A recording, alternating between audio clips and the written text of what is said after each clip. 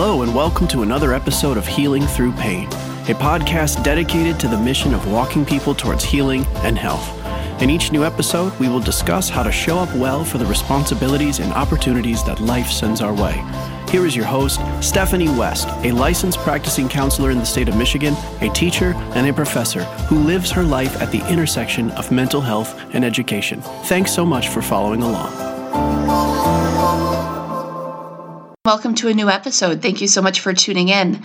It's an interesting topic today. It's one that over this last week, I've walked with several clients through understanding where in their relationship stories we should have had early warning signs. And it's something in my own life that I've had to be reminded of quite consistently about what is a red flag and what to do when they show up. And here's the thing. When we are walking a life that's been trauma affected, a lot of times our radars are a little busted, or a lot of times our discernment is something that we question. And I've used the phrasing in previous episodes, I can gaslight myself into believing almost anything. And that's not because I want to be willfully deceiving. It's because I can look at my historical context, understand that things like being polite have been prioritized, understand that there are people with nefarious intentions, and understand that I'm just not that good at discerning those nefarious intentions quite yet. Now, I do have gut instinct and I do have, sensations when something feels off. I can feel it in my gut, or I feel a little bit uncomfortable, or I can feel somewhat emotionally immobilized. And when that happens for some reason, I still don't give myself permission enough to say that's enough to go running. And so this type of episode is to remind myself, and it's to remind you who are listening, that there are very, very clear red flags that when they show up in relationships, especially in young and new relationships, it's something that should send us running. And again, I say this for my benefit as well as your benefit, because I have wise people that walk with me, and when these things show up, they say, Steph, X, Y, and Z is happening. Run, girl. Get out of there. Because I don't trust myself enough yet to not be rude, or to not overreact, or to not emotionally respond to something. And so I appreciate that people let me know that these are red flags, and I share with you so I can reinforce to you,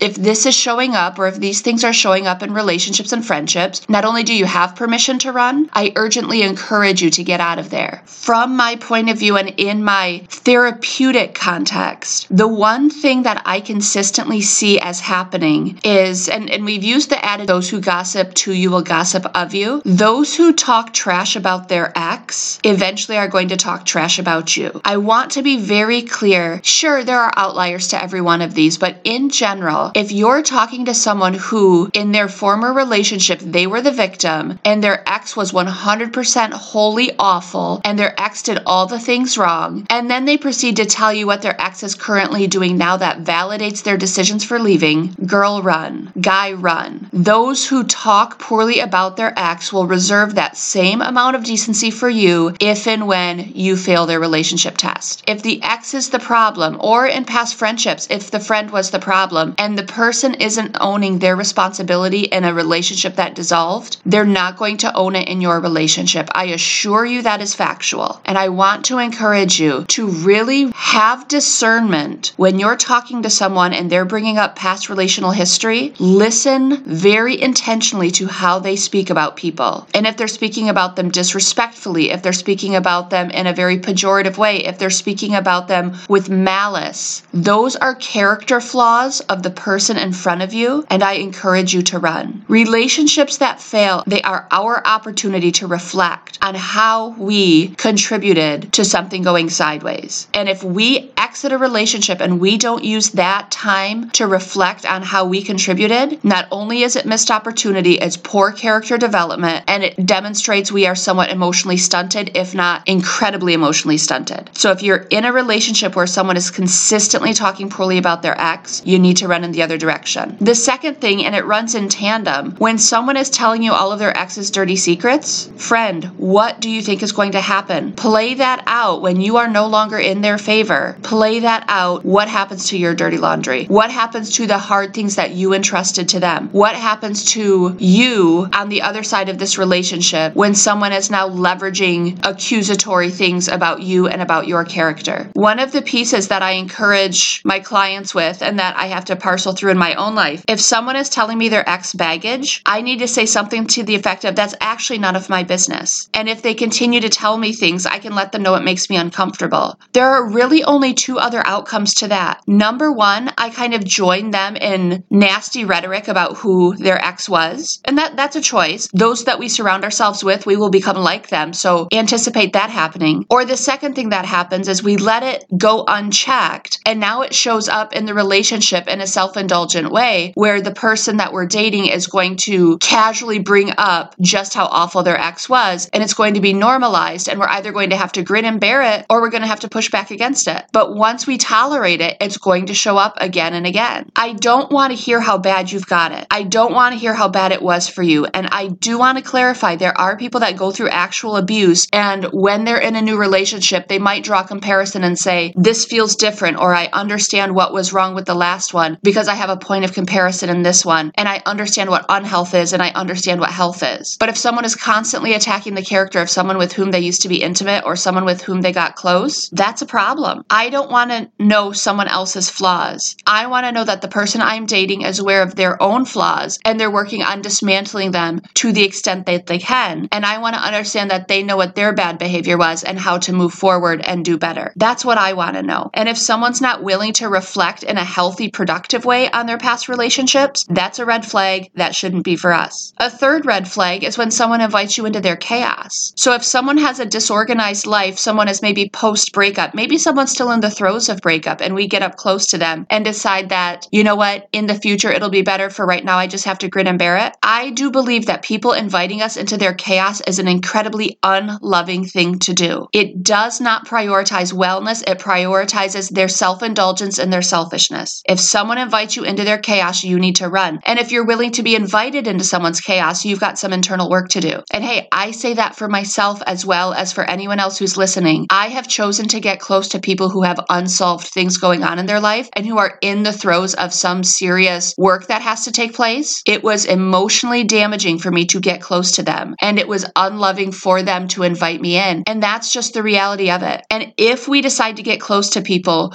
who have not handled their business, be prepared to be collateral damage in that relationship. Be prepared to be emotionally affected at the very least. There will be toughness that has to be navigated because you're not being invited into someone's calm, you're being invited into their chaos. And if you join them in it, it's going to be difficult. The last red flag, and this is one that shows up in friendships, it shows up in relationships quite often. People who make your story about them. In the newness of a relationship, when you start to share about your life, and instead of listening and hearing and reflecting and trying to understand you, someone takes your story and uses it as a launching point to tell you their story, that's concerning. Your story has to matter. Your experiences have to matter. Your things are important too. So if someone else co-ops it and makes it about them, don't assume as you guys get more comfortable and more familiar that they're suddenly going to have more tolerance for you and for your things. That's not at all how it works. So if at the start of a relationship or at the start of a friendship, someone is making it categorically about them and you let that run unchecked or you stay in it, that's not only a huge red flag, but you're setting yourself up for some long-term pain there. Your story matters. Your frame of reference matters. Your history matters. And if the person that you consider to be your significant other doesn't care, friends, you can do better. You have to do better because that is going to have long-term pain for you. I was talking to a guy and he was having some back pain, and I was letting him know that, yep, I got up this morning and I worked out, and then the next morning I got up and my gym had closed, and so I came home and I worked out on my bike here at the apartment. And he said something like, oh, well, it must be nice to be able to ride a bike. And I was kind of aghast. I was like, I was sharing with him, I was proud of myself for getting up in the morning, for handling my business. I had only had, I think, like 15 minutes, and so I sprinted through 5 miles. You know, if you bike faster than that, I'm super happy for you. I don't. That's just where I'm at. So I had just shared that in my 15 minutes, I was able to tackle, a quick kind of succinct workout. And he turned it into some sort of poor me, pity me, I can't even do the simplest things, instead of saying, atta girl, way to get it. It wasn't about him. He made it about him. Huge red flag. I want you to consider, men, if you are chasing women who are still getting uncoupled, who are inviting you into their chaos, who are talking poorly about their ex, who are making the story about them, you need to reconsider what you're doing. Women, if you are in relationships that are new and someone is inviting you into their chaos and they're making the story about them and they're talking poorly about their ex, there isn't room for you in that story. Pause, get out of it, and find something different, something better, something where you're talking with someone who speaks respectfully about other people, who owns their own business for failed relationships in the past, someone who has sorted through their dysfunction and is now inviting you into a calmer and safer context, someone who has space in their story for you to show up and be you instead of someone who's constantly making it about them. I feel like there's future episodes coming this way.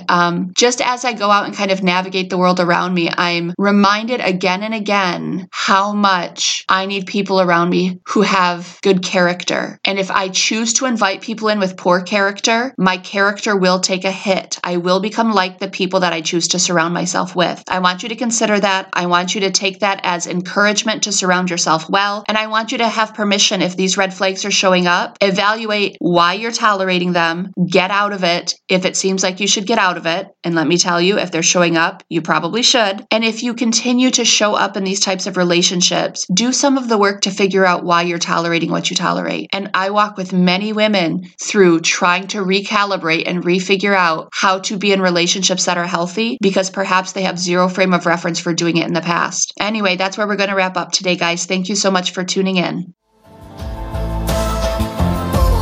Thanks so much for taking the time to listen. Please share this content with friends and family. Feel free to connect with Stephanie at healingthroughpain21@gmail.com. Until next time, be well.